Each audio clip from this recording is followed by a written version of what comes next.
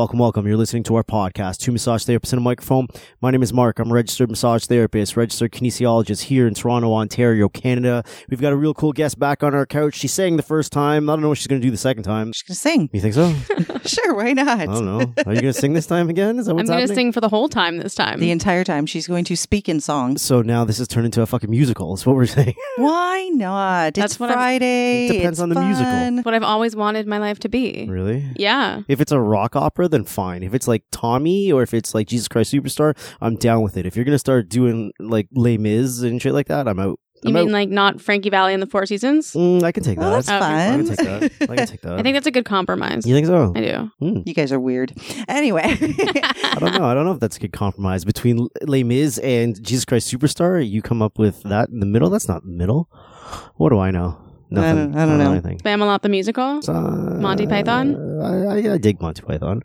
Albatross. Fucking Albatross. Is my lack of musical knowledge showing as I'm just sitting here listening to little these two bit. crazy people? A little bit. Well, hey everyone, it's Amanda. We have Jamie back on the couch, who is a registered kinesiologist, also known as the Movement Maven. And she wanted to come back in because now she's a podcast expert and has been on 3 Wait a podcasts. minute. Podcast expert. Tell me about your podcast experting. I've been on 5 other podcasts now, so kind of a big deal. Not a big deal. I mainly just make people on the internet be my friend and then talk to them every day. So So you they're just bullied- like, I kind of know you now, so like it makes sense for you to be on my podcast. I was like, okay, awesome. I totally didn't do this on purpose. What a surprise. So you bullied your way onto someone's podcast. Is that what you did? that's what I did with you. I met you one time, and then I was like, can I be on your podcast? I think it'll be good. We've talked about you actually before about how you if you bullied want your way something out. to happen, Just you make it just happen. you just make it happen. Just go And fucking do it. I had a story that was very similar where a new person started working at this company that I was working for. And I don't know, I just got a good energy off her, a good vibe. And I was like, I want to be friends with her. So I invited her to lunch. She shot me down. I invited her for coffee. I just kept trying. And she basically flat out said to me, like, I don't have time for my own friends. I'm not looking to make friends at work. And I'm like, cool, let's go get pizza. And I literally forced myself into her life. And a few years later, when she got engaged, she asked me to be her bridesmaid. I'm like, oh, don't want any more friends, do ya? Proved you wrong just because it was a point to make now. You bullied your way into that, eh? Oh my No, God. so I mean, I respect that when you want something to happen, you made it happen. Like your first meeting with Mark was, hey, I'm a kin, you're a kin. Let's hang out. And But it not even happened. just let's hang out. You weren't lazy about it either. I'm like, sure, you want to come hang out? Come hang out in my fucking office. You come to me kind of thing. None of this, oh, let's meet for coffee somewhere. I'm like, if you want to come hang out with me or you want to hang out with somebody else, you make it fucking convenient for that other person. Yeah, she made it happen. Which I make makes it sense. happen. And It it- makes sense. It's not bullying. It's being a strong, independent woman. So Exactly. Yes, Jamie, she gets it. Yes, I agree. Good call. thank you. Nice. So today, once again, Jamie didn't bully herself because she's not a bully. She was assertive and said, I have more to say. And through COVID, she, found ways to shift her practice and pivot her entire career direction, and she's doing fantastically, and it's actually working out even better for her. So she wanted to talk about different things that she has done and where she's at in her kinesiology career and how she thinks that clinics could do a better job if they would structure their business model. Maybe take some pointers from her. What? Yeah. What do you mean? Okay. Now I really want to know what you're talking about. Yeah, we were talking when you weren't here, so Okay. it's nice. It's nice when Amanda has that, like, has the ability to shorten everything that I say, because I need that. I need that to like summary. I was like, I just talk. Can someone tell me what I'm saying? That's really helpful. But yeah, it's been interesting, especially during even before COVID times. I've been thinking about how we can leverage our skill set to be used with patients online, especially because there's so many people that are suffering from different medical conditions, different pain, and scared to move at all. And I've mentioned this before, and it doesn't need to be as hard, and they don't have to get to a point of severity where they're like desperate to start helping themselves. And that's where I think the online piece can work to a lot of people's favor, because they don't have to come into somewhere. They don't have to go out of their comfort zone, but they can still connect with someone that cares. Ideally, I do. I can't speak for everybody. That truly wants to make an impact and improve their quality of life, not just get them recovered from to normal or less than acute. Well, before we actually dive into this further and make people understand what you're talking about and how they can implement these things into their own practice, for anyone who didn't hear you on our episode before, and I don't remember when it was, it's been a while, can you give a little background about yourself, how long you've been practicing as a kin, and what your practice looked like pre-COVID? And then we can start talking about what shifts and changes you made. And I want to hear about the piece, what you think clinics aren't doing well, or how they're not using kids. We're getting there. Yeah. Oh, we'll get into it. I'm very subtle, as you know. But my background is I've been a kinesiologist for 7 to 8 years. Who knows? It feels like it's been 2 years in the last 3 months. But I've been a kinesiologist for that long. And pre-COVID, I was working in a bunch of different environments. Most of my experience has been in an orthopedic physiotherapy clinic. And since then, I have been self-employed for the last year and a half, building my business, working with patients, working with different types of people. Some people looking for personal training, others looking for physiotherapy, everybody ending up with me. So I like to call myself the last resort to pain relief, because usually people come to me when they've tried everything else and they're like, there has to be a better way. And I'm like, I agree. Let's find that better way for you. And it really just comes down to listening to their story. So a lot of how it's worked even through COVID times, and most of my patients right now are online clients where I'm literally going through exercises with them over video and giving them actual implementation plans that they can use to transform their week, make it actually accessible for them to start moving in ways that are safe for them now, instead of worrying about fear or overdoing it or whatever it is, whatever their goals are, really adapting to what they need and how to make it accessible for them. Can I ask you a question that I think a lot of people who are shying away from the virtual therapy or telehealth or anything, how do you find doing a virtual assessment? What barriers were there, or do you feel it's just as easy as in person? I honestly feel like it's easier in some ways, harder in others. You can't palpate, but I didn't do a ton of palpations in my in-person assessments anyways, to begin with. And it really just comes down to movement. And I find that a people's story tells you 90% of the information you need. And that is very much a percentage I made up. So don't look that up. If you do and you find an accurate one, please tell me. I'd love to hear it. But at the same time, too, hearing where someone's story is, how they got to their injury or how they hurt themselves, but also how they've been moving. And then also being able to hear what they can do, hear what they can't do, hear what they're struggling with, and also most importantly, their readiness to change. I think that what you're saying, it makes a lot of sense, because I think that, with massage therapists, kinesiologists, anyone, the most important piece is listening. What is your client telling you? There's so much information that can happen if you know what questions to ask. So some key points that you already brought up is how did you injure yourself? That's really important. Knowing exactly what they were doing and how they, if it was a fall, how they fell, and what they can't do, what limitations exist. Do you do, aside from, actually speaking to them and hearing the whole story, do you actually have a video chat set up and you watch them move, and how does that work? 100%. So a lot of the time, all of the time, I get a virtual assessment. So I use JNAP for a lot of my video calls, mainly because it's compliant with all the regulations. Yep. And it's awesome. And I literally take them through a full physical assessment based on what they can and can't do. So if they have an injury, they have pain doing something, they've already told me, okay, I have pain walking up and down the stairs. Okay, at what severity? If it's I can't walk up the stairs at all, then I don't even do that assessment. I look at different things. I look at whether they can do a single leg raise, get up and down from the floor. It's more about clearing them for exercises and also clearing them for movements, because that's what we're training. We're training movements, not specific muscle groups. We're not training specific injuries. And most of the time, the people that I get to see, they have chronic illnesses, and that's the majority of the reason for their pain. That their body feels different every day because they just never know what they're going to face that day. And it's really easy at that point to slowly integrate safe movements because they can already do a piece of their day. So getting up and down from a chair if they have a chair, getting up and down from the floor, even just doing something as simple as a clamshell and like getting their subjective feelings on it instead of being able to measure the exact angle. Because like, what does that matter anyways if they can't activate their glute and can't feel anything? Like, it really gives you a whole picture of what's going on. And even being able to see, I was surprised how much I was able to see in terms of lunges from different directions, whether they were face on or to the side.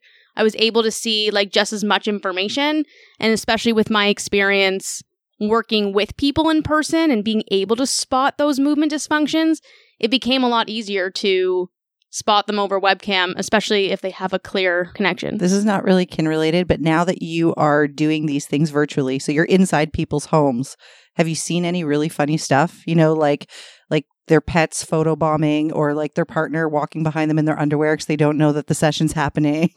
Not the latter, but I've seen so many cats. And the funniest thing is that the cats don't have no fucking boundaries. Cats just, I love it. It's my favorite. They just like jump, like the screen will just go black and I'm like, what happened? And I just we watch their human like pull the cat off their keyboard or off their computer and they're like, sorry, the cat tried to attack you. I'm like, I'm not there, so that's okay. But it's just really funny because there's just cats around all the time, and it's not something like, even when you work, I worked with a lot of people in their homes as well, and like the cats are around, but you don't really think about it. But it's kind of like a movie where you're not expecting something to happen. And you're just like, but then you get used to it. So you're waiting for a cat to come in the room. And you're just like, oh, they're here. And just like watching them like try to get like their like person's attention and like all this stuff. It's really funny to me. And like some people have been like, just send me pictures of cats now or funny or cute animals, because I just like freak out so much. I love adorable things, but like who doesn't? So virtual therapy would be perfect for you, Mark. He's horribly allergic to cats. So whenever he does in-person or like in-home training or coaching or anything, we have gone to people's home clinics to do private training for some of our courses. And I often forget to ask them, do you have pets? Because his allergies are brutal. So we'll walk into somebody's house and his face just explodes. So I think virtual training might be the way to go for you, Mark. The cats don't agree. And everyone has fucking cats. Yeah, seriously. I'm noticing everybody has cats. Like, are we the only people in the world that don't have cats? Yes. Well, you can't because his face blows up. His face would explode. Even if it didn't explode, I don't think I care about cats. We're not cat people. I guess I can somewhat understand the appeal. All the cat people listening are going to kill me right now. I find cats to be a little evil. I can't. I understand where you're coming from. They're a little malicious, those little guys. I don't know. I don't know if I fully trust them. That's fair. I feel like I have the type of personality that's like comforting regardless. So like with cats, I find that like we're both just chilling. With dogs, I find it really depends. Sometimes their energy is just like out of control and like I'm not there yet. And I'm like, cool, I'm going to chill for a bit and come back at a time where I can handle this. But cats are usually like fairly chill. So I'm like, we can be friends. But I don't know about like taking care of a pet in itself, because I'm just like, I have a hard enough time taking care of myself. So it's okay. Oh, you don't have any pets? No.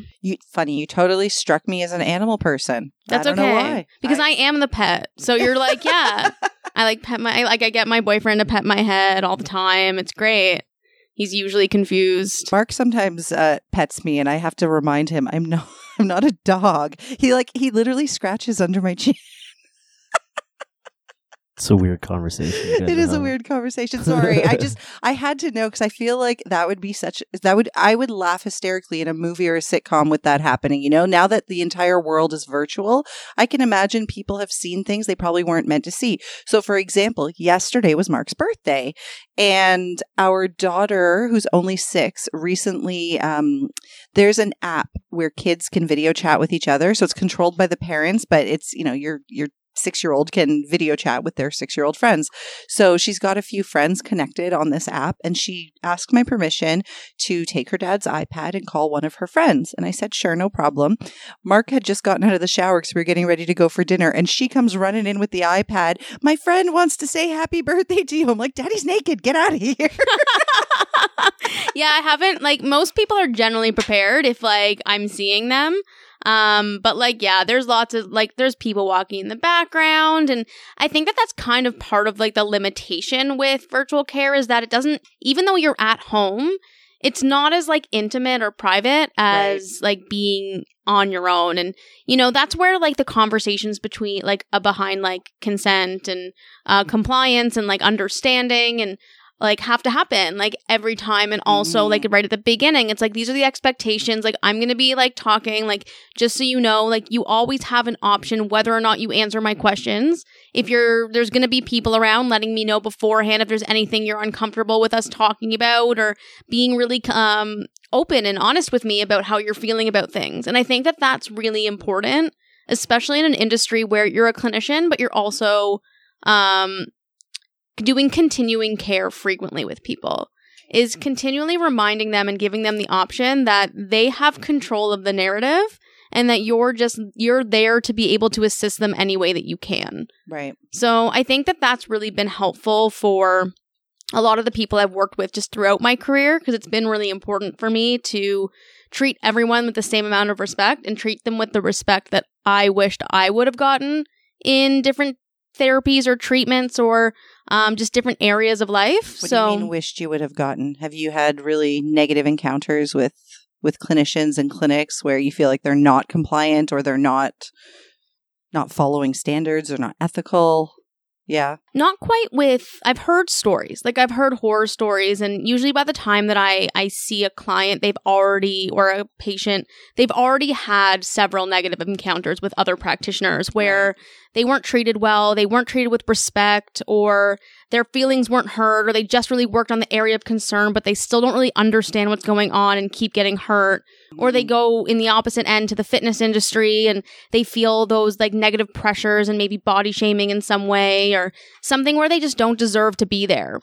And that bothers me a lot. And it's been a theme throughout my whole career to really make sure that people feel respected and worthy of being there, and that they have value to not only get better, but improve their quality of life, improve their performance on their terms, not just based on what society tells them or what people in their life are telling them they should be. That they have a choice to decide for themselves what they want. And just because they don't know yet, that's okay. We can work on it together. So that's what it's really been, especially when you're teaching exercise.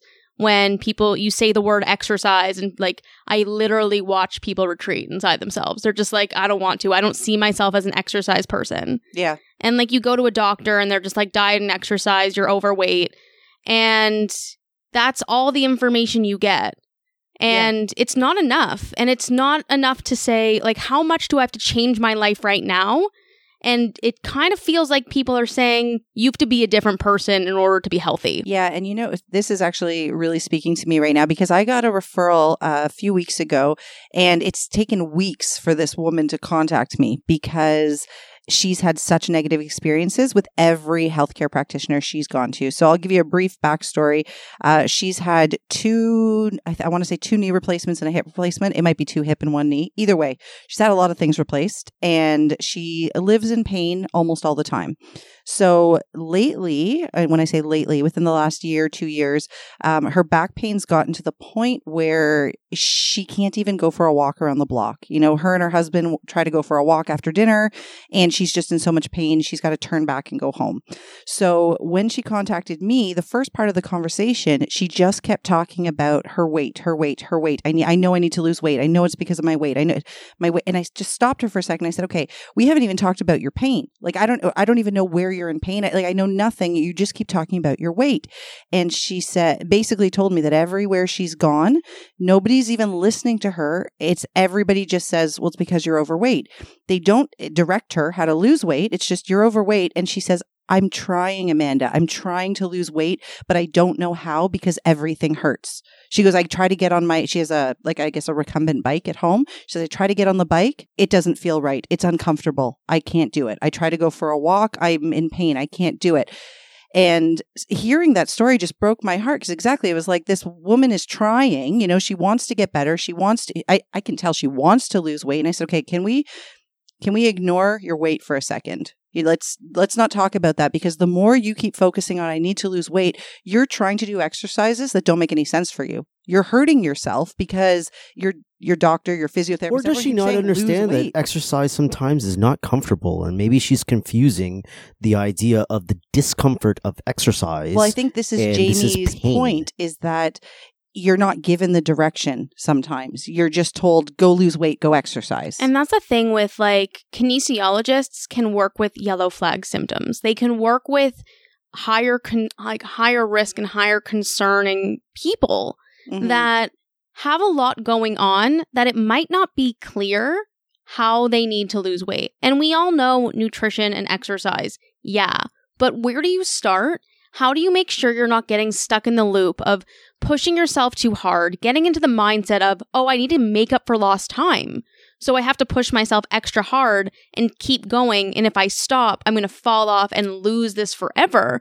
And then it's a continuing cycle of being in pain, thinking that you're going to make progress by killing yourself to exercise, and then feeling discouraged and then always feeling bad about yourself, when there's so many other things that you can do to get pain relief so much sooner than it takes for you to lose weight. Well, and this was my point to her, is let's try to deal with your pain so that you can go for a walk with your husband. Like, if she can go for a walk, that's going to be a lot more helpful in her weight loss journey. If she can't even walk for 5 minutes, I'm not starting her by saying, okay, let's start with the weight loss thing. Let's figure out your pain. And that's the thing, is that it, at a certain point, the actual number doesn't hold any value. No. It doesn't. And it holds so much emotional value. And a lot of the people I work with are really people that... What do you mean the number doesn't hold value? Like the exact number, like say you're like 200 pounds. Okay. Like 200 pounds, yeah, like technically according to BMI, like you're considered obese. But what does that number mean? Does that guarantee you're going to have certain like illnesses? Does that guarantee that you're going to have certain areas of pain? No, but having a certain amount of body fat in comparison to fat-free weight or lean weight. Yes, and that's the point, is that it's what the composition is. And whether or not you're doing things actively in your day, in your life, to make yourself healthier. And some people see their weight and they're like, well, there's no hope for me now because this is my number. And I just don't want to have to get into the range that's considered healthy. But there's so many studies that show that even just getting active at all and even moving the dial a little reduces your risk of contraindications or illnesses exponentially. Like 5% of weight loss is associated with like significant reduction in illnesses like diabetes, heart disease, stroke, stuff like that. And it's really a matter of people deserve to be able to feel good and exercise in a way that suits their life and progress in a way that is really catered towards them. And there's a lot of people that are discouraged by weight loss being the only metric for success, that they don't even put themselves in a position to try, and they lose trust in other people that tell them that that's the only way, because they know at that point doesn't work for them. And that's why I get so like worked up about this topic, because I've worked with so many people and I've been that person as well and continue to be that person where you're influenced by the people around you and what you think you should be based on what you see and from the small things you're told. But really I've seen so much success with people without their weight changing at all. It's about what their composition is. It's about how much weight they can lift. It's about being able to do activities without pain. And at that point, once they can function, they can feel like they can do more things. So these are still about numbers. They're just about different numbers. It's not about your total weight. It's about your fat-free weight. It's about your lean mass. It's about your cholesterol count. So it's still about numbers, not just all necessarily about feeling like you feel better. Do you know what I mean? Or you feel like you can move easier, or you feel healthier. Objective numbers make a difference. Yeah, but I also don't want to lose the idea, especially with body shaming or the anti-body shaming movement and everything else. Like, numbers still fucking matter. I'm sorry. If you're fucking 400 pounds and the majority and you have like freaking 50-60% body fat or whatever fucking body fat percentage you got, that fucking matters. And when the doctor's like, you need to lose weight, like, he's not fucking lying. He's not trying to be mean. Nobody thinks the doctor's wrong. being told that and not being given any direction. So that's where kinesiologists and movement specialists come into play, because it's let's figure out how we can get you moving pain-free, because as you start to feel better, as you start to gain confidence and realize, oh, I am strong, I can do this, then you're going to be motivated to do more. So that's the whole point, is this woman that called me has been on this journey of trying to lose weight for 2-3 years. And hasn't done anything because she doesn't know what to do, and she goes out and So tries what something has she and been she's trying? in pain. Just out of curiosity. Well, I haven't actually met with her yet. My appointment with her is next week. What do you think she's been trying, or what has she hinted at that she's been trying? The only thing we've talked Like, about, what did you walk away with thinking, or did you not? I mean, like, I would rather talk to her in person, but the only thing that we spoke about over the phone was the fact that she just wants to be able to go for walks with her family. Okay. And walking has been so painful for her, like back pain. And as I said, all I know is that she's had knee replacements and hip replacements. And now when she tries to walk, she's getting severe back pain. And when she's gone to different, I don't know who she's seen, but she said she's been to different, like a physiotherapist, I guess a doctor. And the takeaway seems to always be, you need to lose weight. And they're probably right. It probably is her weight as part of it.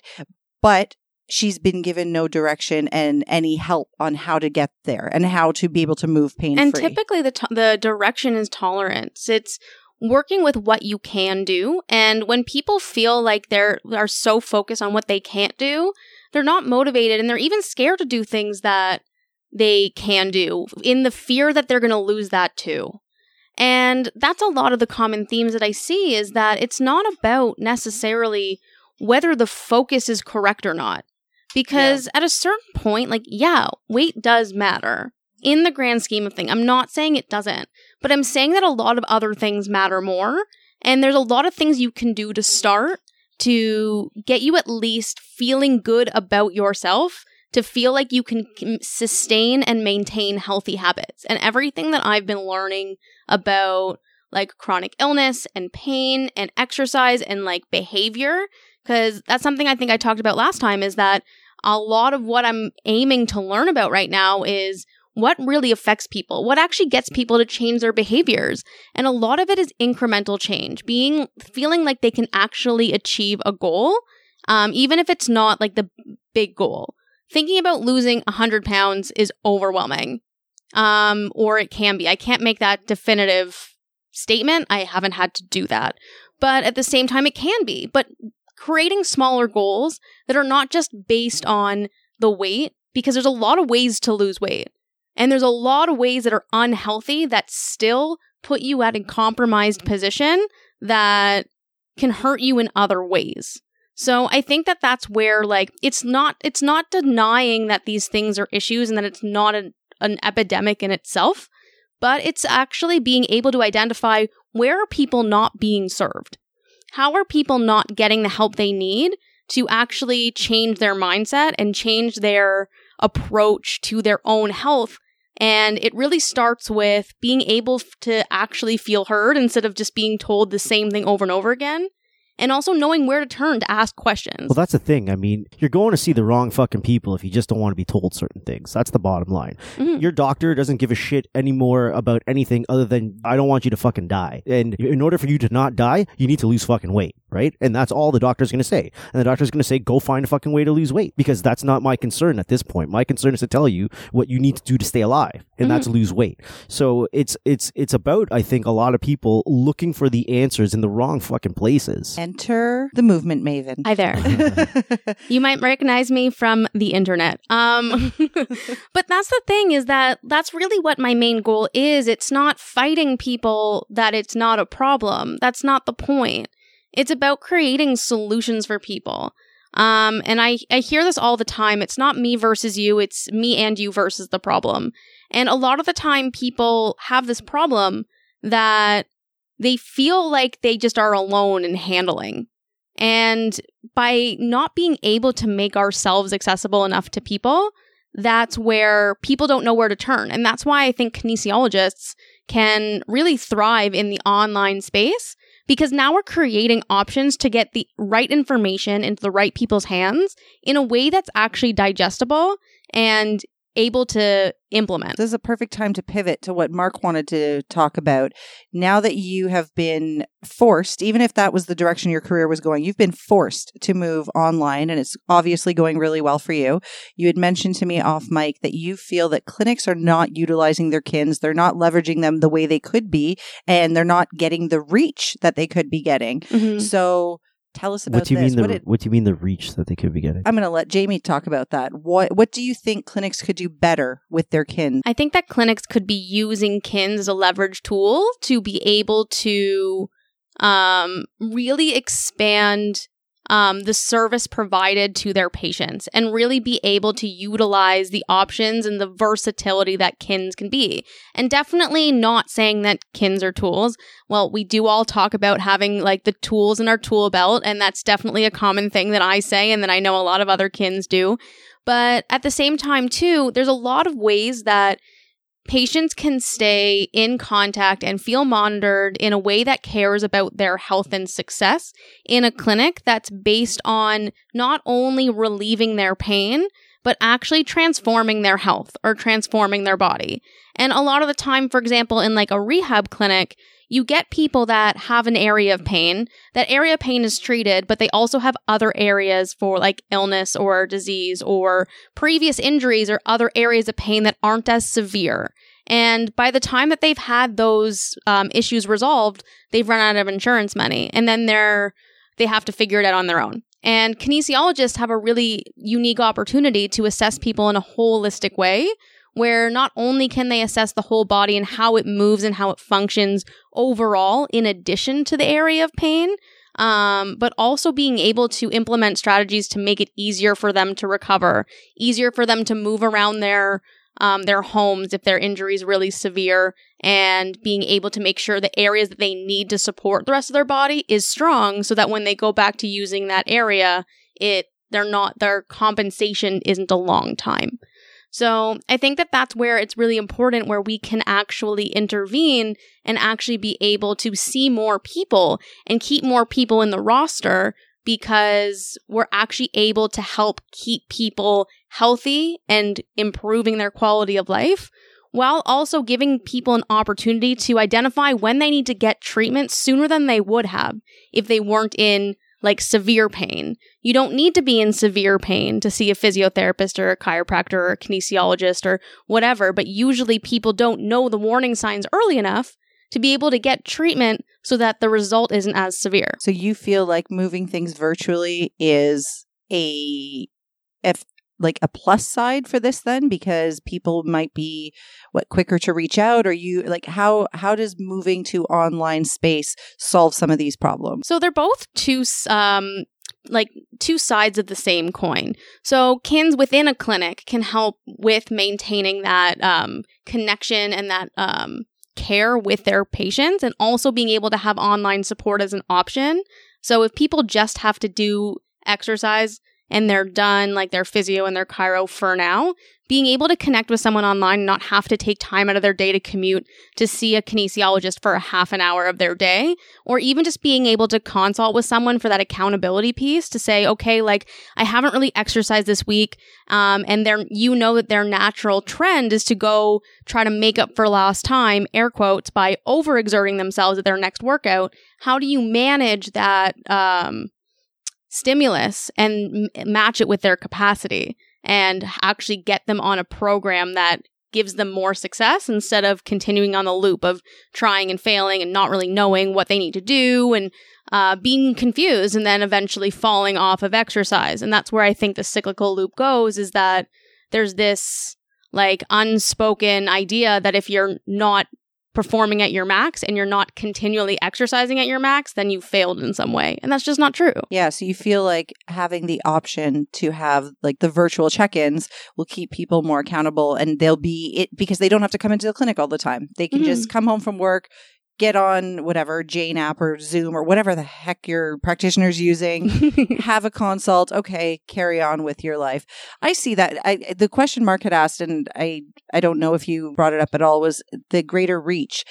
maybe a lot of people, like Jamie had mentioned off mic, that there might be people in areas where kinesiology is not really a thing. There's not a lot of kins available. And so now moving things virtual, she's got clients that she probably would have never had before because they're not going to be coming into like a downtown Toronto clinic, but she can now see them virtually. And you've got a whole bunch of new clients that you've never met before in person, right? Exactly. Which is kind of cool. Yeah. And especially because like in times like this where people are in pain and people are suffering, if they don't have an option to get help now, that's the biggest problem that we need to solve is how do we actually get accessible care into hands of people and have them realize that they can start now. Do people actually not have options now? I think it's a lot of the time it's an oversaturation of options is really about figuring out who's the right person, the right fit for them. It's not about these things don't exist. No, it's about the quality of information that people are getting and whether it's safe for them to do as well. Like there's so many apps right now that like can help you exercise and help you get fit or like rehab options. But if you don't know the person, you haven't been able to talk to that person before, you just kind of are just like throwing caution to the wind and just trying things to see if it works or not. And eventually people get tired of that too. So that human connection can kind of be something that actually saves a lot of people, a lot of time, a lot of energy, a lot of pain, because you actually can really hear where somebody's coming from and create personalized solutions for them and also continue to work with them with that. You know, the benefit I see in this whole thing is that people are not always willing to find the practitioner that's suitable to them. Like how many times have you had somebody come in and they'll tell you that, you know, they've had this pain for 20 years and you can't figure out like, why have you been dealing with this for 20 years? But if it means you having to go around to different clinics and spend your insurance money and try out somebody and then you don't really like them. And then there's also, as you said, there's apps and things like that that people can do for exercise. But this is somewhere in the middle where you don't really have to, it's not as much work. There's no commuting. There's no actually going to a place and going through this whole formality. It's you have an appointment with somebody online and you either like them, you don't like them, you want to see their treatment options or you don't. Mm-hmm. But it's also not just an app where you don't have a person, because I know a lot of my clients, at least, they want somebody. They don't want like an automated service. They want a person. This is also another big issue associated with things like the majority of work that kinesiologists do is that you don't do anything, no offense to anyone, but I'm also in that mix. When it comes to things like movement and stuff. In other words, I can do this shit myself. It's not like you're going to see a massage therapist where you're going to do things to my body, manual therapy that I can't necessarily do to myself. Yeah. Or I'm going to go see a physio and they're going to do things that I just can't do. Movement shit I can do for myself. Well, that's why this is like a great in-between piece, because there are people like me. I will admit, I'm the type of person that has never actually hired a personal trainer. Yes, I used to be one, so I probably don't need one. But my personality is I like to do things on my own. I'm not super big into workout classes, for example. Mm-hmm. I like to go to the gym and do the workout that I'm feeling like doing that day, right? So I would be a person who might say like, okay, an app is cool for me. I don't know that I would necessarily, go to a fitness studio and hire a trainer. I've done the group class thing. Mm-hmm. It's not really for me. But then I might also be the type of person that's like, oh, okay, this is kind of cool. I can have like a virtual trainer who I work with for maybe half an hour, but then I essentially still get to do my programs on my, you know what I mean? So exactly. It's I like about this that as, objective I like this as a middle piece, because like Mark said, there's tons of people. Like I know, Mark, you would never hire a trainer. You just do your own thing. No, but you're again, right. it's hard to Why use would I us hire as a the trainer? examples because we used to be trainers. So that would be weird. I probably taught that trainer how to be a trainer. So And also at the same time too, it's not a motivating thing for me. it really comes down to like, it's not about saying that we're the only option, nor will I ever say that that's the thing. It's not about I'm the only option. I'm trying to say two things at once.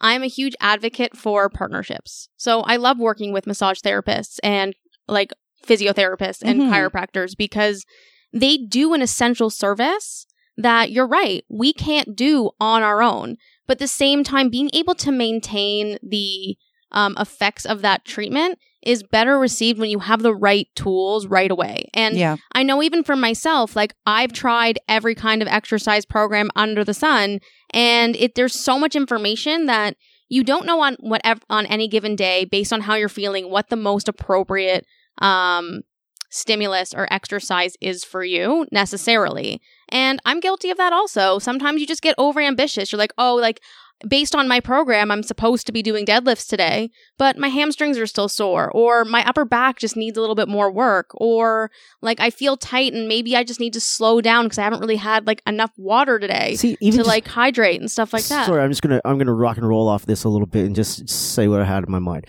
I think this is a big problem why clinics and kins don't match. Clinics and kins don't work. Clinics and kins do not work one fucking bit.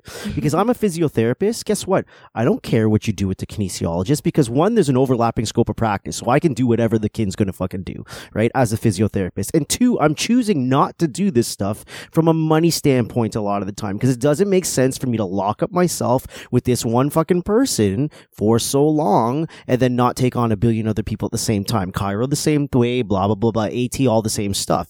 So I'm just shooting the shit on this right now.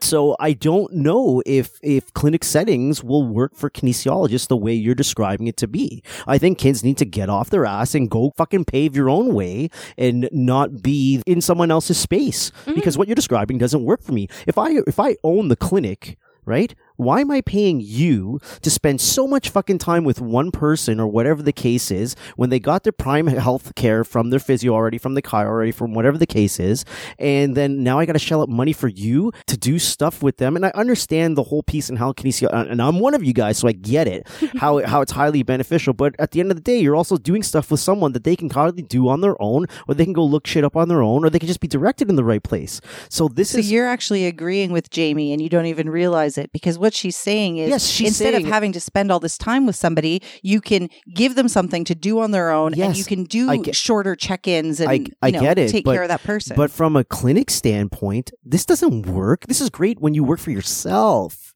and you're the prime healthcare provider and you're the kin. I'm the clinic owner. I'm not paying you for this shit because it doesn't affect the person coming in for physio. It doesn't affect the person coming in for chiro, right? Do you see what I'm saying? How? It potentially changes the patient coming in to see me as the physiotherapist in terms of their frequency and treatment plan being possibly less, right? Are you seeing what I'm saying here? From a money standpoint, I'm talking about from a business, I'm a physio that owns the clinic standpoint. I'm happy that you get better and I'm happy that, you can now go for your walks and don't feel any pain. I'm not as happy so much that you're seeing the kin virtually for half hour and you're not even seeing me as the physio anymore. No, I've lost you as a patient a little bit more. I don't think that's what she's saying either. And I mean, correct me if I'm wrong, but what I'm hearing is that adding a kin to do so the physio can continue to see lots of people, right? Pump out the people and do the stuff they do. So the chiro can continue to see lots of people and pump out the people. Then these people also have the kin as part of their team who's giving them all the stuff to do at home and whatever, and also doing some of the primary care in the clinic. It's not just a virtual thing. But what she's saying is clinics can be using their kins to actually get more people who aren't going to come into the clinic. Then you can have the kin who can do some of this virtual stuff too. And so I don't think that it would be detrimental to the clinic. I don't think they would lose anything. If anything, I think it also builds good faith, especially because Jamie's saying she wants to be the person that isn't just doing acute care. I understand what you're saying. So it's holding on to a patient for life. I understand what you're saying. I totally understand what you're saying. And there's a reason why people don't do it. Because it doesn't make fucking money.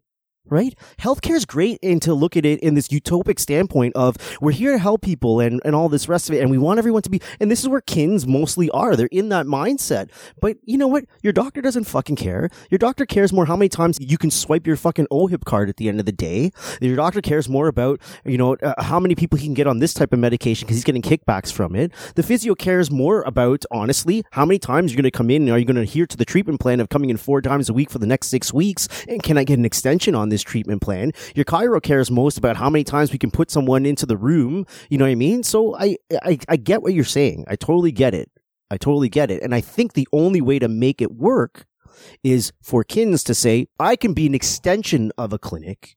I can be a separate entity from a clinic. I can do this type of work, and it's best done outside of the clinic because the mentality and the business model, as you said, for that clinic, the majority of these types of clinics, I'm not talking wellness clinics, I'm talking like rehabilitation clinics, it doesn't match. Because, their mentality is acute care, which is what you're trying to get away from. Exactly. So I agree that it can be an extension. I still don't don't see it as a detriment. I don't like, again, because people buy an emotion. That's your favorite thing to Yes, say. I get it. People want connection. So I think that I get having it. the kin who's going to be, their lifelong cheerleader and helping them out is going to keep a client. So This is why I'm not trying to be argumentative, but I'm just being real about this. This is why that is such a weird fucking go.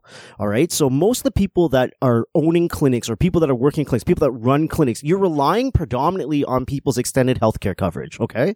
Kinesiologists, there's not enough extended healthcare companies, extended healthcare programs. But if they're working under the physiotherapist, it can still be billed as that as well. But this is the idea then. So now you're working under the physio. So kins, you're in a weird fucking place. I'm not the physio. I don't want to work under the physio. I don't want to be told from the physio what to do, but you're billing it under the physio and therefore I have to do all these things. It's such a weird fucking thing. This is what I'm saying, why it doesn't work in a clinic. But There's that's too why many fucking relationships variables. are really important, because if you're assuming that you're just a slave to the physiotherapist, that's not always the case, and that's not my experience. Your experience as a kinesiologist, if it's different than what I'm suggesting, is probably more rare than common. And that's what I'm getting at, is that it shouldn't be as rare as it is. Okay, so then the question is how to make it not rare.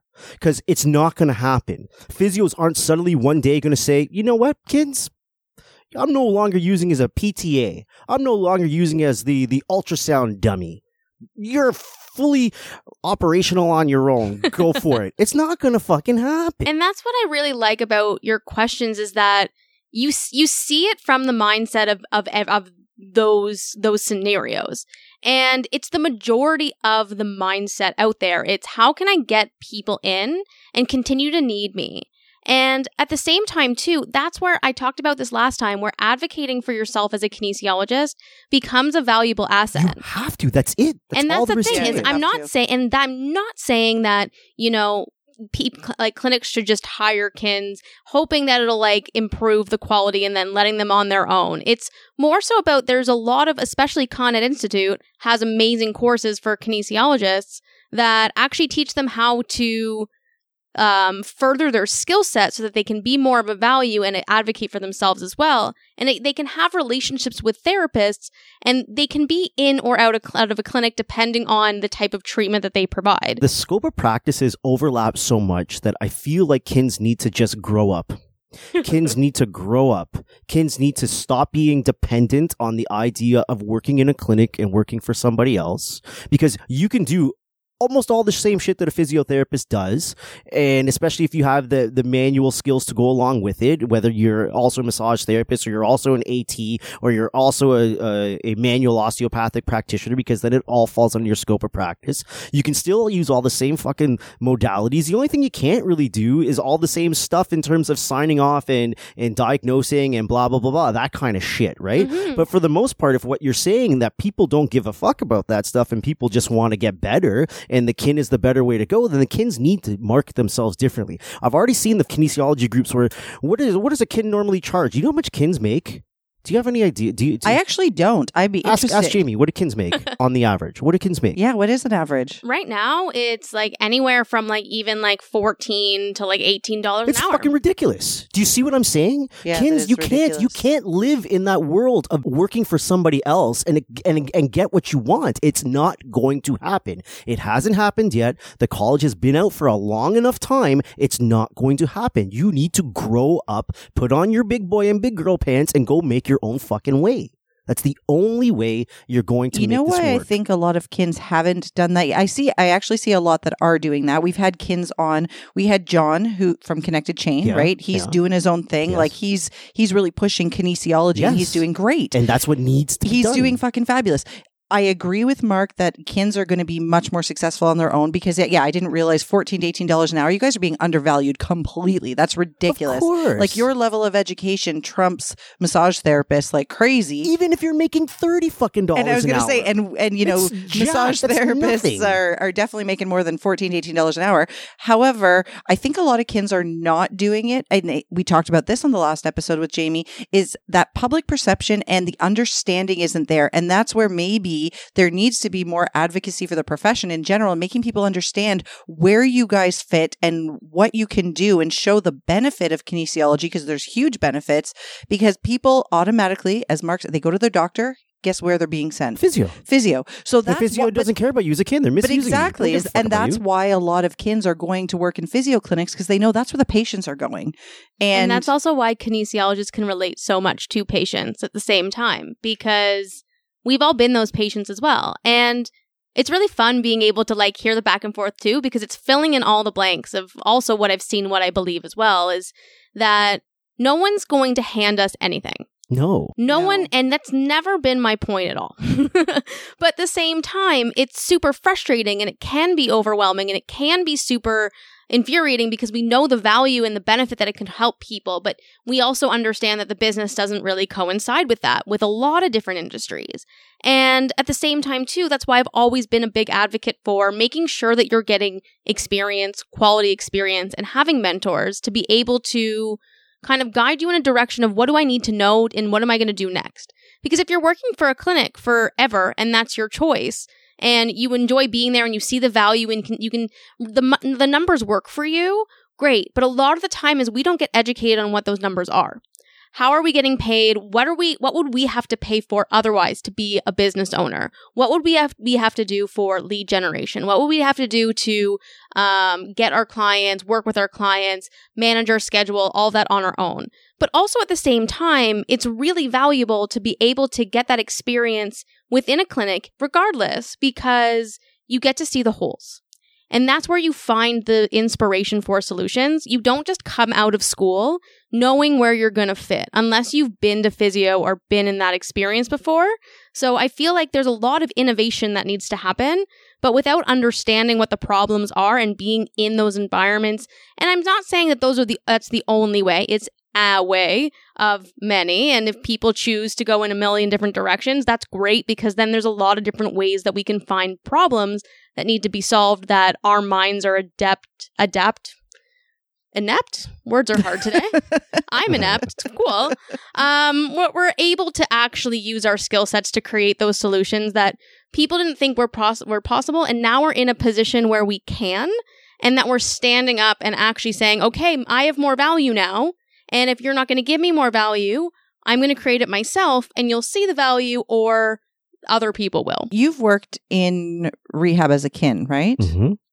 And did you feel like the clinic utilized you, or were you, as you like to say, the ultrasound dummy? Like, what was your experience working as a kin in a clinic? I was lucky that I worked, the physiotherapist that I worked with He was a friend, yeah. He was a friend, but he was also, sorry dude, he was also a little lazy, which meant I did a lot of things that other colleagues of mine would not have done in a clinic. So you were given the freedom to be a practitioner. Freedom to go for it, do whatever I fucking needed to do, right? Did they pay you as a kin, or were you getting paid more like a PTA? I got paid as a kin. Okay.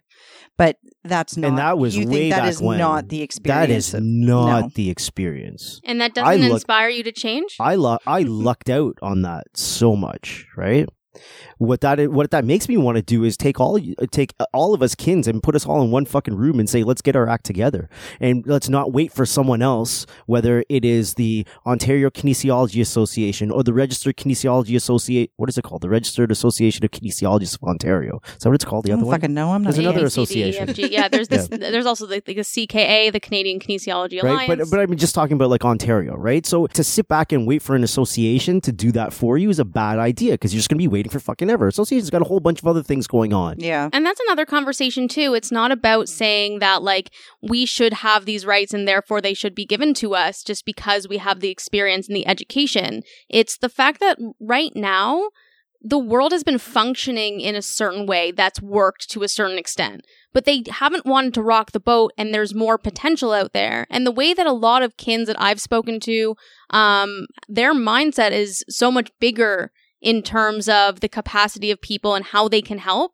and being able to like sell people on that is a skill in itself. And it's not just about pain relief. It's about quality of life. Mm-hmm. And we know that in theory, but being a clinic that is different from the mold right now is something that's a valuable asset, because people want different now. I get it. I totally get it. And I think we're saying the same thing in the sense of that we have to be the ones to create that change, whether it's in a clinic or on our own or on the moon, wherever we go, or underground in tunnels. Who knows? It doesn't matter. I hope it's on the moon. Me too. I'm kind of scared of space, but that's a whole other story. But like, we have to be able to at least, figure out what we want to do. And there's a lot of kinesiologists out there that are starting to build their own businesses and build their own programs and build their own options for people that they see that there is a need for. I almost feel like kinesiologists need to take a stab out of the fitness world. The fitness world functions very fucking well, is very fucking lucrative, and doesn't rely on medical models for them to work. No, absolutely. And I feel like that I've always said always as in like the last year, I've been saying that there needs to be a new word for exercise, because like it really comes down to people need a certain level of activity for their health. And it doesn't mean that they need to be a fitness person. And that doesn't mean, like somewhere along the line, fitness meant athlete. And people are aiming to be an athlete thinking that that's the epitome of health and training like athletes, but it's unnecessary. And that's how people get hurt a lot of the time. I just mean from a whole business standpoint. The fitness industry just says, fuck everything else. We're going to do what we do, and we're going to market ourselves in such a way that, you know what? And this information is out there for everybody, but somehow you find yourself in a gym, or somehow you find yourself with a personal trainer paying for stuff that you can get for free anywhere else. You can literally YouTube any exercise. Exactly. And when you go to a personal trainer, why are you going to a personal trainer for? I'm putting air quotes, fitness, right? But what does fitness mean to most people? It's what we talked about at the beginning. It's weight loss and toning and changing your body composition. Like, that's why people are going to a trainer. That's not necessarily why somebody would go to a kin. But I think what Mark's saying is absolutely correct. If kins can figure out a way to make people the same way that people are going to hire a personal trainer to do something that they could get on YouTube, why would you go hire a kin? Like, that's where we have to be creative. You can't be dependent on a clinic to put you as that person. No, because people know rehab clinics as, I'm in acute pain, I've gone to my doctor, I've gotten this referral, I got to go to this clinic. And if you want to break out of that being just rehab and acute pain and you want to be a holistic practitioner, then somehow kins need to market themselves the way trainers do, but show the separation where you don't have to be the fitness person or the athlete. But this is the idea. If you're going to be a certain type of kinesiologist, like a movement person, because there's different types of kins that do a whole bunch of different types of things, right? You got your ergonomic specialists, you got this, you got that, you got your nutrition people, whatever the case is. If you're going to be the fucking movement people, then you have to fucking collectively say to each other, this is how we need to dominate this market. This is what we need to do. And this is where like having a certain standard of care as well is really important. And like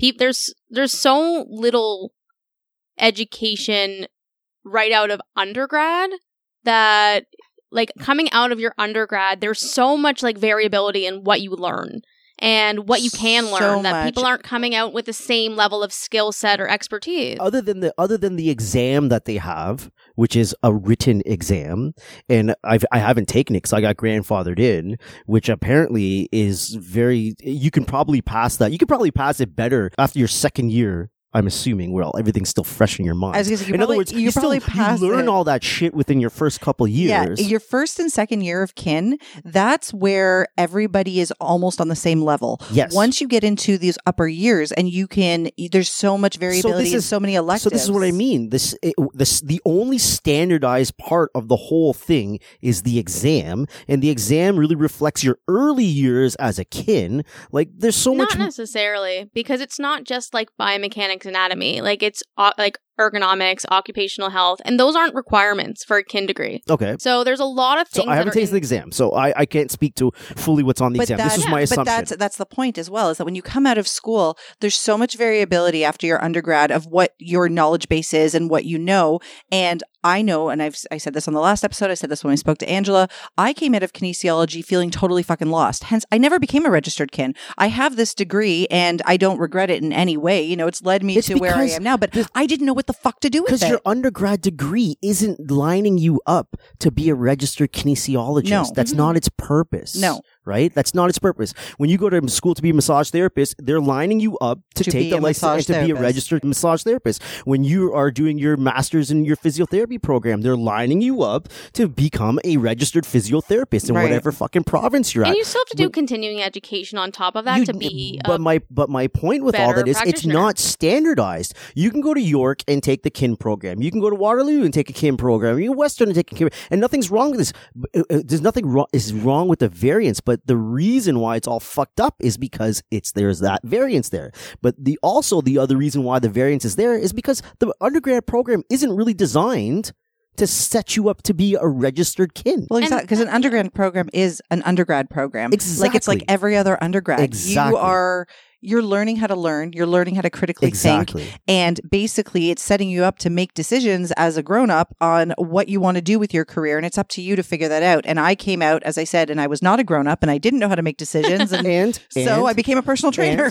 and a kinesiologist that's in various schools that have different things going on. It can set you up for certain things. It can set you up in coaching, right? It can set you up Yeah. to become a certified coach with the National Coaching Certification Program, right? Where there's 5 levels to that kind of shit. It can set you up for that. It can set you up to be an AT depending on what schools you go to, right? So for example, York has a program very much like Sheridan. If you are in the kinesiology program and you're in the athletic therapy stream, by the end of it, you can do your examination to become a certified athletic therapist in Canada, right? And you can So- also become a registered kinesiologist as an athletic therapist as well. And Exactly. That's what a lot of people are doing. But this is the idea, though, as a kin, when you take your undergrad as a kin, it doesn't, I feel like your kin undergrad degree, if it's not setting you up, the courses that you're taking, if they're not setting you up to do these very specific things, athletic therapy, coaching, fitness, sports administration, you're left there going, I don't know what to do, and it's actually feeling like it's setting me up more for continued academia. And that's why it's frustrating. And that's what I've been really like focusing on in like during the pandemic is what do I wish that I knew even going into school, like going into my undergrad, like what would my options be? Because when I go to, when you're finishing high school and you're applying for school, you're like, there's like 4 jobs available, basically all the jobs that are available in the game of life. You're just like, cool. Like if I pick one of these jobs, it'll have this salary, and that you learn how to be an adult from like that game essentially. But at the same I time, never played the game of life as It's a fun, child. it's I'm fun. starting to There's a- understand why I was not prepared. There's a wheel. yeah, there's no that's dice. honest. It's even better. Honestly, exactly. You drive a It's- car around the board. It's great. It's perfect. It's Oh. basically exactly like life. So, like, I understand your confusion coming out of school. No, it does not change anything.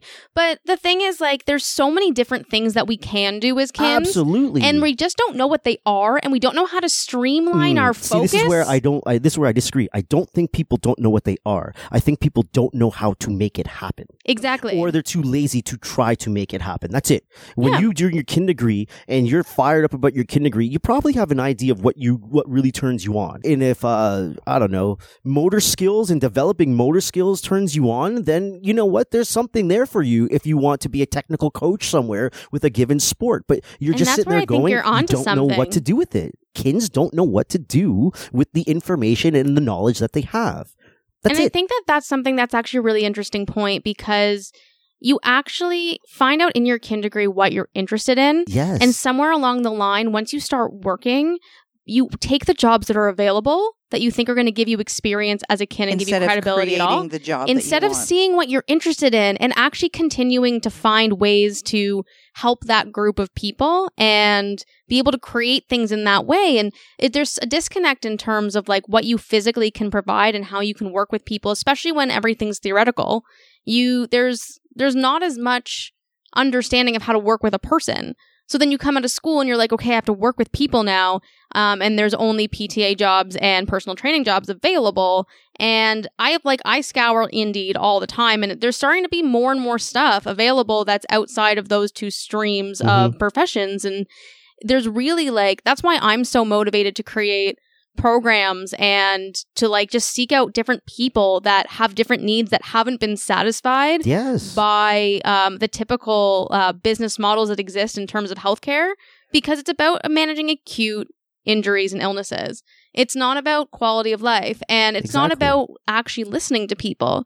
So the beginning of like all of this. It's really just like the most eye-opening thing, and about just being a kinesiologist in general is I've always had the opportunity to really learn about my patients. And even being in the physiotherapy clinic, it was such a beautiful opportunity because I got to work with so many people I would never have worked with otherwise, especially because they were mostly like motor vehicle accident patients. And I really got to see like how being there for people and feeling like I was someone that they could trust and come back to, even if they had a new pain or a re-aggravation, and that we could use movement to help that and give them some more of their independence and reduce their fear and get them moving anyways, and also not have to rely solely on just releasing one muscle or getting one manipulation to relieve that area, and know that they have options that they can do on their own and what they are. Because yeah, there's all this information out there, but Dr. Google also isn't accurate, and it also doesn't tell you what you need exactly. And sometimes you need that guidance for a couple weeks just to figure out how your body should feel doing certain things, as opposed to just doing things that you think you should do because the internet told you so. I think there's a lot of people who would see the value in KINs and who would utilize them more. You know, people who don't know how to move. And I know there's a lot of people who are, even just to have, like you said, the accountability and the motivation. You know, like I'll have a client, and even if we're dealing with acute pain, or if it's somebody that I just see for regular maintenance, and I do my manual therapy, which is incredibly passive, and then I might recommend some home care for them. I am not following up with them. I'm not doing any telehealth in between. Exactly. It's basically, I give them their shit. Then the next time they come in for their next appointment, we talk, you know, did you do it? And, you know, I'm going to make up a percentage. I would say 85% and plus tell me, no, I didn't, or I tried it once, or, oh, I forgot this, even though I gave it to them, you know, either online or whatever. Anyway, the point is that there is a lot of value in having somebody, a movement person, who's going to be constantly, you know, keeping them motivated and following up with them. But as much as, you know, in the beginning, I was saying, no, Mark, you're not understanding it. I see what you're saying and it makes sense. You, as a kin, you need to create this whole business and start showing people that, forget the idea of benefits, right? Just start showing people that you need me, because you're not going to, you can keep going to your massage therapist. Like the story you were telling me off mic, how you met someone who's been managing pain in their shoulder with a massage therapist. And I mean, the massage therapist you say is a good therapist, and you see the value in that person. They're just not going to do what you as a kin would do. Yeah. And so to have you on that team, you know, maybe, you know, being an extension of a clinic, as Mark suggested, you know, having contacts, having chiros and RMTs and whoever that have you in their back pocket. Which is exactly what you were saying, where you're building those networks, you're building those connections, but you're building those networks and you're building those connections not to be there in that space. Because the clinic owner doesn't care. The clinic owner doesn't give a shit, because there's no benefit to me from a monetary standpoint to have you as a kin there doing kin work. I'm starting to see your super aggressive point. Thank you. Welcome. Right? It's about the therapist who is not going to do the things that you would do, and recognizing that this patient really kind of can benefit from this stuff, really needs it. I know where you can go. You can go here. And also at the same time, it's really important. I want to use some of your words right now. Why do they need to fucking care? Why? And that's really what it comes down to with marketing, with healthcare, with behavior change. Why should people care? And Mark asks really good questions. And like, I also like have to make sure that I'm in like, you know, an emotionally stable place to come here and do a podcast with you, which is very important. So like I do my self-care. I can't meditate. Well, I can. I just don't. I live with him. I know. But like the thing is you guys have different perspectives. So like it's basically, I just imagine it's like a daily podcast in your house. But it kind of I think it's important to identify that what it really comes down to is who fucking cares, and who are you trying to talk to?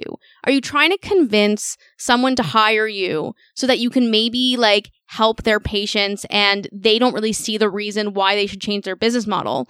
Or are you talking to the individual that has tried to exercise before and you're trying to sell them exercise and that doesn't work for them and they already have a negative relationship to that? But what it really comes down to is, why should they fucking care? Why do they trust you? And it really comes down to, why are you the person that they need to see? And how are you going to help them bridge that gap? This is what you're going to do. You are going to open a clinic. Somebody needs to open a clinic. A kin needs to open a clinic Yes, there are kin clinics. That's what needs to happen. Is there needs to be kin. There needs to be a lot more. That needs to be the norm. Exactly. Kin run clinics where the goal is to have more of this holistic approach, this movement approach, where there are manual therapists. Because guess what? You guys don't want to fucking do the manual work. That's not what you're there for. It's not right? your wheelhouse. Have manual therapists. Okay, you need to go see that chiro. You need to go see the massage therapist. But your primary care is going to be with this kin. That you guys taking the power is the only way I think this business model and this patient-centered approach is going to really work, because in rehab clinics, they just want to pump them out. And kins can take that power way easier than a whole bunch of other therapists, because one, there is nothing set in stone that this is how kins are going to operate, because now you're kins can do whatever the fuck they want. Kins are in the best position. You can create the fucking landscape you want to have, because there are no real preconceived notions about what a kin does. Yeah, because we're all basically shrouded in mystery. Like, I'm going to have a cape because that's what I want to do. It's going to be great. I tell people all the time. This clinic's getting weird. It's great. I'm the superhero that nobody wants, but everybody needs. It's okay. Like, no one wants to move when they're in pain, but at the same time, I know the secrets that you need to make it easier for to move while you're in pain. And on top of all that, the general public doesn't have the same idea of doesn't have the same expectations as they do with a physio or a chiro or a massage therapist or whatever, which puts kins in the best fucking place ever. You literally can do anything you want and not have the public expect a certain thing that you're not going to deliver on. That wasn't a kinesiology treatment.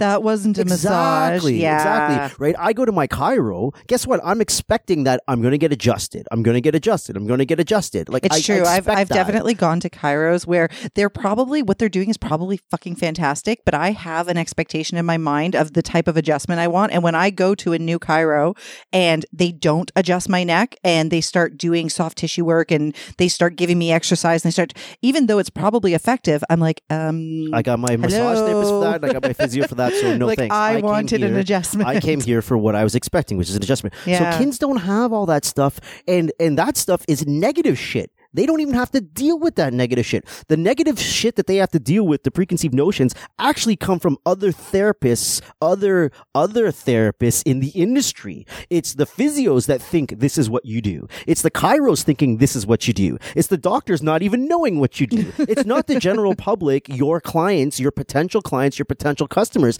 that come in with these ideas. And it's also about why do they fucking care? Why should they care about what you do? It's not even about this is what we think you do. It's we don't care what you do. So yes, and that's why I make people care what I do. So you are in the best spot. Now what you need is the community of kinesiologists to decide this is the message we are going to put forward. And the good news is the kins fight a lot less. I'm in a couple of the online kin groups with you guys. I'm always a silent observer. I was allowed in because I have a kin degree, even though I'm not a registered kinesiologist. But I'm in a couple of kinesiology groups. You guys all seem to communicate much more effectively, and you are, bouncing ideas off each other. I like the online kin community so far, from what I can see. Whereas the online massage community, we all do things so differently that everybody's at each other's throats. Well, that's why I think it's a really interesting opportunity, because now we have a really unique opportunity to create our own standard and our own standard of care, which is really important. And that's something I'm really motivated to do. Is I talk to so many students coming out of school being like, what can I do? And I like this, but I don't know if that's something I can do. And I'm like, it absolutely is, and here's how.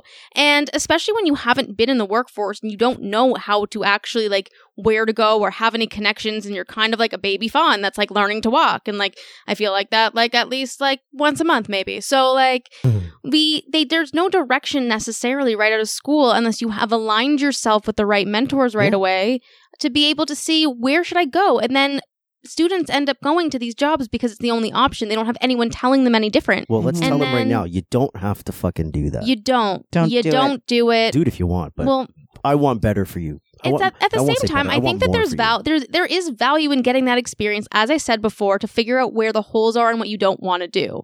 It's like the Garden of Eden. Yeah, but I can also get that experience from hanging out with a physio connection that I've made through networking once a week, you know what I mean, for 3 months. So I'm giving up, 12 times to go hang out for an hour with this physio and learn a little bit from them versus I'm going to go there for 40 hours a week and make $14 to get my experience. Fuck that. No, I'm going to spend some time. I'm going to work on my own shit. And if I really want to figure out what other people do, I'm going to do what you did. I'm just going to get in their face and make sure that they become my friends, and I'm going to go hang out with them. I have many internet friends now. I just message people on Instagram that I respect, and I'm like, I like what you're doing. Want to talk about it? Exactly. And they're like, wait, who are you? And I'm like, it doesn't matter. And they're like, okay. And I just talk fast enough that they just get confused, no. And then they're just like, wait, what did I say? What? You don't even, you know what? You don't even need to talk fast because anyone that's in the social media, anything, people on social media, they're actually, I'm surprised how social you actually are. You're either on social media for two things. One, to be really, really private and share stuff with your friends and your family and everyone else that lives across a great pond somewhere that you're related to. Or two, you're actually on it to be social. Well, it's funny because I don't have a professional profile, and I know I've said this so many times on episodes.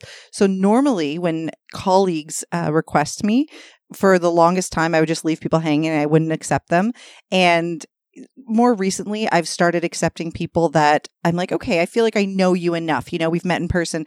And it was funny because when you sent me a friend request, I looked at Mark and I'm like, I'm conflicted. We've met in person, but my policy is not to add colleagues. What do I do? And you know what he said? He's like, Jamie's going to force her way to be your friend. And I was like, okay, fine. I'll just accept you. Which is so fine. We're friends now. Which is great. I'm so glad that it's gotten to the point where I don't have to wear you down. I literally have other people that get it, that are just like, don't resist it because it's going to happen. And she does it in a very delightful way because I'm a strong, independent woman and not a bully. But this is what everyone needs to do. Yes. I want to learn about how your clinic operates and how you deal with patients and clients, Mr. Physio. But I want to do it without getting paid shit and being shit on in your clinic. I don't want to get that experience in that manner. I'm going to get the experience the way you are getting that experience. And then in the meantime, I'm going to go make my shit happen for myself. But you also can't say it that way because then no one's going to want to talk to you. That's why Mark works alone. No, I'm kidding.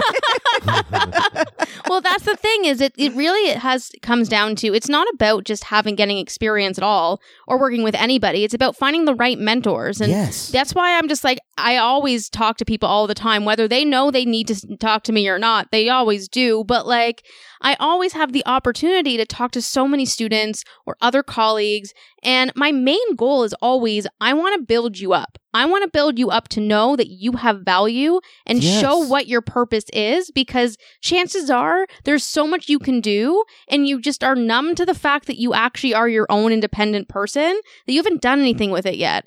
And that's really the hardest part too, because sometimes even just being objective yourself is challenging because you have so many interests and so many things that you think are a priority, but you also have to factor in, what do people care about? Why should they fucking care? Mm-hmm. And that's not always the reason that you think it is. Oh, for sure. It's usually not. It's usually like you think it's one thing and they're like, it's actually X, Y, and Z. And like, here's the story behind it. And that's why their stories are so important, and really listening and learning from people in the industry as well, because we all have stories about not only ourselves or of how we've worked in clinics or been treated by different types of practitioners or different people that have affected our confidence, but also being able to talk to different people about their professional experiences and seeing a lot of the similarities. And the more we identify those similarities, the more we can do about it. And that's the end of my TED Talk. I dig it. No. I dig it. I like the TED Talk. Thank you. This was good because we came in here with, you have advice for clinics,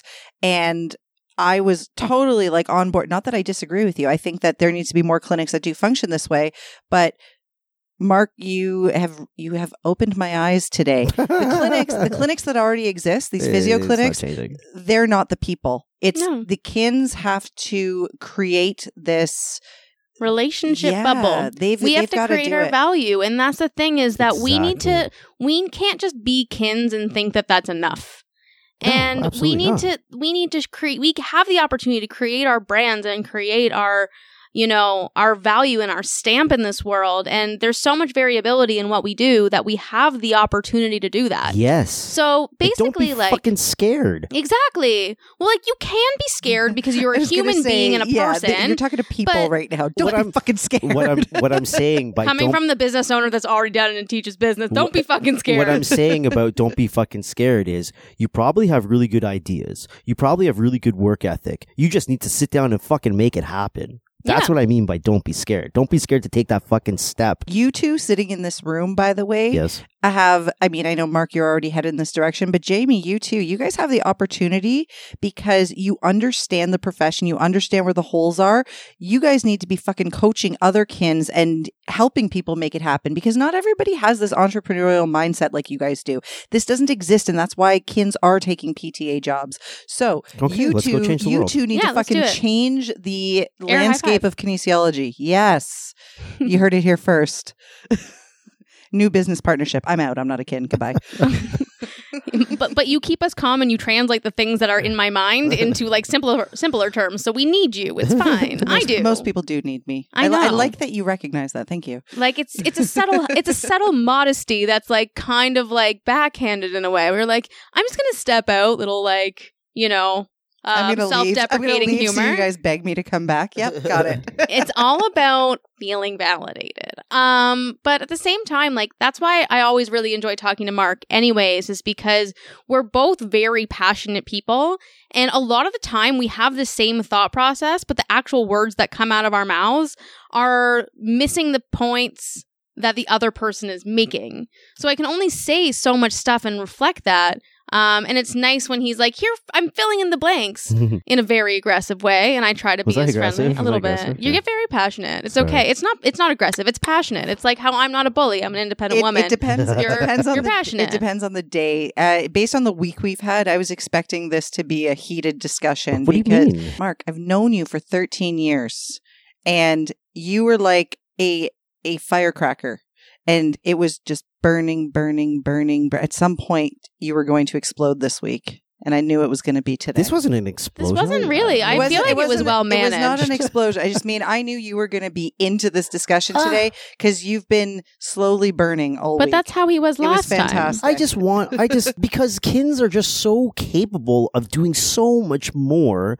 I don't know. He's a kin Papa Bear, okay? Just do it at this point. He's a kin Papa Bear. He's just watching all of his children being like, I know you can do better, and I'm frustrated just sitting here watching you do it. But not only that, this is the difference between me being kin Papa Bear or whatever the case is. I'll be aggressive on it, and I'm like, make moves, make them now, make them fast, do it. Go, just fucking do it. Do it. The speed in the day-to-day is so fucking important. Get shit done. You got something in your head, put it down, make it happen, go for it. Get it, girl. Exactly. And if it doesn't work, fine. Then you at least figured it out that it doesn't work. You didn't sit on it for fucking 12 months, a year and a half. This is what I want to do. This is what I plan on doing. Blah, blah, blah. Make no moves. And when you finally make moves, it's 2 years later and you realize that was no good. And you just wasted 2 years of your fucking life. And that's why it's interesting now to be able to experiment where we're at. Like being able to take what we know and be able to use it in different formats with different types of people. And seeing the types of people that are actually attracted to us, like on our own. Because we don't have those physical spaces to find.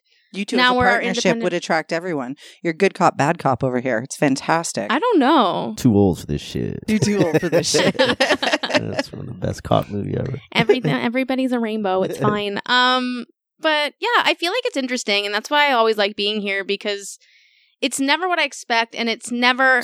I don't come in here saying, like, I have a good business model, I think clinics should do this. It's, here's the value of what I think kins can do, and how if we have a right business model, or we understand how to create something that is of value, that can create value for a clinic, then that would be something that would be in addition to what you do, but shouldn't be your whole thing. And then also on top of that, it's not just saying this is why they should accept kins and that's it. It's kins need to be able to sell themselves that they are being valued in the way that they deserve and respect. And that's all I've been getting at anyways. Yeah. But I like that, like, you just never let me go with the term, the way I said it isn't the way you wanted me to. So now I'm trying to correct for that. So I'm just like, hey, I thought I was saying that. I thought I was. It tears you I down wasn't. to build you up. I know. I need it though. It's always a very humbling moment being here. That's why I do this. I put myself in this position just so I can like really be confronted with what needs to change. Then I give Mark the opportunity to really shout from the rooftops or from this office to kinesiologists everywhere saying, you can do better. I believe in you, but fucking do it. Don't just wait around for opportunities because that's really what I it's think that's about. the And perfect that's why, takeaway message there. yeah. Yes. Perfect. Yes, because it is one of the few fucking healthcare fields that you have your hand in everything. You've got your hands in nutrition. You've got your hands in movement. You've got your hands in fitness. You've got your hands in rehabilitation. You got your hands all over the fucking place. Every jar, You're running out of hands. You can use your feet now. every fucking jar, you've got something in. So many hands. Right? So many hands. So this, you guys are gold. I just don't get it. Go make shit happen. She's going to make shit I'm gonna happen. make shit Jamie, can you happen. sing us out? The karaoke queen is back. I have to think of a song again. It's always like, I'm like, yeah, I sing all the time on the street anyways, but What I'm was just the- like, okay, what's the most yelly? What was the third song you sang in your car on your way here? Oh, Chandelier by Sia. Go for it. oh, that's a good one. Party girls, don't get hurt, can't lose anything. When will I learn? I push it down, I push it down. I'm the one for a good time call, phones blowing up, ringing my doorbell. I feel the love, I feel the love. 1, 2, 3, 1, 2, 3, drink. 1, 2, 3, 1, 2, 3, drink. 1, 2, 3, 1, 2, 3, drink. Throw 'em back till I lose count. I'm gonna swing from the chandelier, from the chandelier. I'm gonna live like tomorrow doesn't exist, like it doesn't exist. It's such a different experience having the monitors and actually hearing her versus when we were just in the room. Thank you. That was beautiful. And thank you for inviting yourself back on the couch. You know, I'm kidding. We always like having you here. You can You're come not. I anytime. did. I invite myself everywhere. I'm just like, I'm going to be your friend now. And people are just like, wait, what? And then now I have like, I can give you names of people to be like, yeah, she did that. I'm going to give you a thank you for the owners of the publishing for that song and the songwriters for that song because you just made them some money. Yeah. Every time this is downloaded, they're going to get fucking 2 extra pennies. All right. 2 pennies. That shit adds up. Before you actually do sign off the episode, just in case anybody listening hadn't heard me at the beginning when I called you the movement maven, if people do want to reach out and want to force themselves into your life, how do they do it? You're more than welcome to, It's not with forcing, respect is and it? boundaries and consent. It's called being an independent woman. Say it with me. That's going to be the title of this episode, by the way. Independent Independent Woman. Women. Yeah. I'm not a bully. I'm an independent woman. Awesome. I should have done Whitney Houston instead. But No, Yeah. that would have been too predictable. that's true. I'm Yeah. not really predictable, except that I am, but like in a confusing way. It's great. I am Is that a found. Shaka Khan song anyway? Not Whitney Houston? Yes, it is. I'm Every Woman. That's Shaka Yeah. Khan. I'm Yeah. every woman. As a matter of fact, It's if you all ever in me. if you ever hear the late Prince talk about that, because Prince is he's really against a lot of people doing covers, and if you ever heard him in an interview talking about Whitney Houston doing that song, he's like, Chaka mad. He's like, what? Chaka mad. Chaka didn't want that. Chaka mad. All right. Well, if you still want to connect with me after this Yes. whole episode, because we've been through a lot emotionally together, and I feel like we've all grown as people, I hope. But if you want to get in contact with me, you can find me at www.themovementmaven.com or find me on Instagram at themovementmaven. Wonderful. All right.